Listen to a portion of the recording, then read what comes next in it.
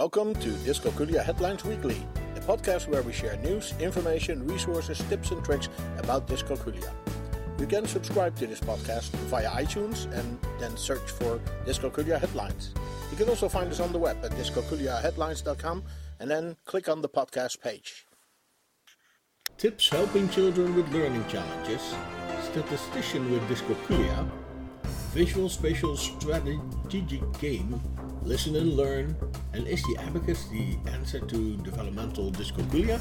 This is our podcast for week 44 of 2020. We welcome Dr. Schroeder, the founder of Dyscalculia Services, to help us review the links for this week. Welcome, Dr. Schroeder. Always great to be here. Thank you. Absolutely. We have some nice links we want to go over with you.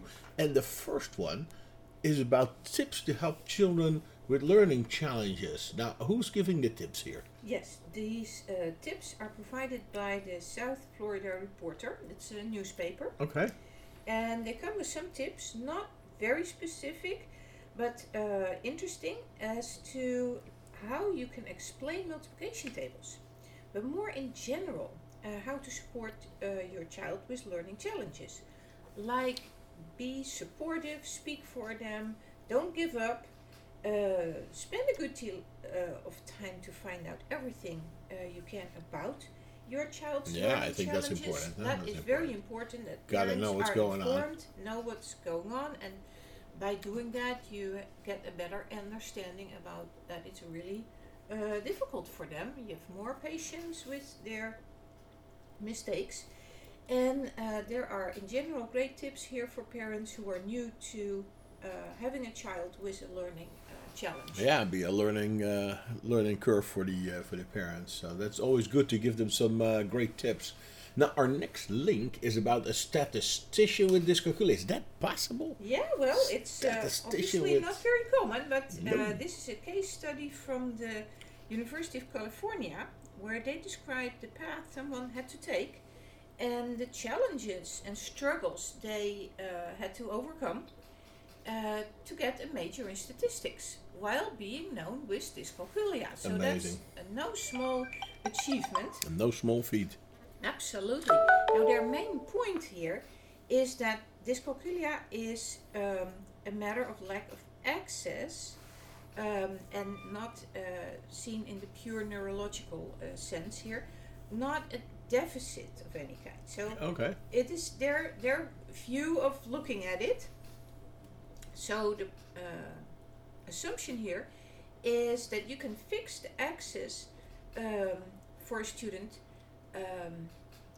by presenting the material in a different way or with different tools, and you'll eventually be able to have the student successfully complete their ambition. Okay. And in general, we have obviously the same view. This is a very extreme case.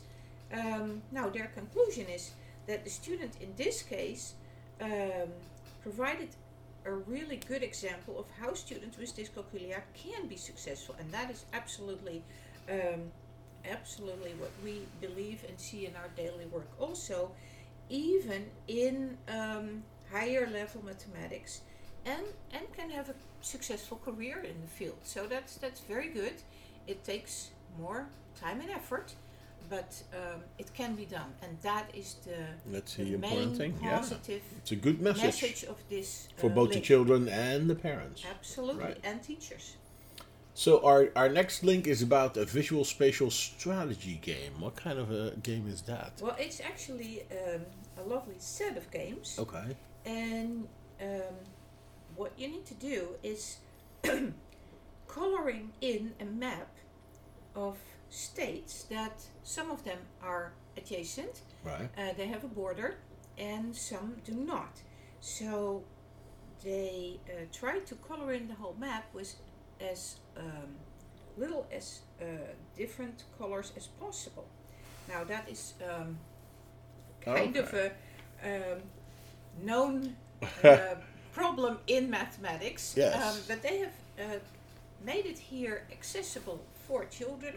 It's a variety of games, and it definitely trains visual spatial abilities. It's important for children to do that and just to try it out, be active with it. And it is actually a part of math. So it's a great fun tool to have in our portfolio. It is from the Matigon website that we use for a lot of online manipulatives also. They have, for instance, a link called Polypad that has very easy to use online manipulatives. So yes, these tools, these activities are really a nice to try. Nice Okay, try. good. You will keep them entertained and they learn something. Now our next link says listen and learn. What can we listen and learn here? Now this is a new idea from someone who wants us to interview children in a structured manner to learn about how they think and work with math. Okay. And okay, that's an interesting idea. so let me quote here. She says, interviewing students, asking them to do math without paper and pencil has pushed me to learn more about how they reason numerically than I ever did before in my years of teaching. Now this looks a bit like the problems you discuss in the math reasoning inventory. That's where you ask about these things as well, right? And it is a very good way to understand to see what the child can understand and how he handles the math. And I feel that this is something you need to do every day on a regular basis. Otherwise, you cannot know exactly where to help. So it's not really a new idea, but it's very good, good encouragement for teachers to do this. Absolutely. Instead Very of good. just looking at the final answer and saying it's right or wrong, you go with the child through the flow of reasoning, and I think that it makes it also more interesting for the child. So it gives an opening to for a teacher to correct the misunderstandings and scaffold the child. I think it's a very useful thing to do. Okay. Well, that brings us already to our last link for the week.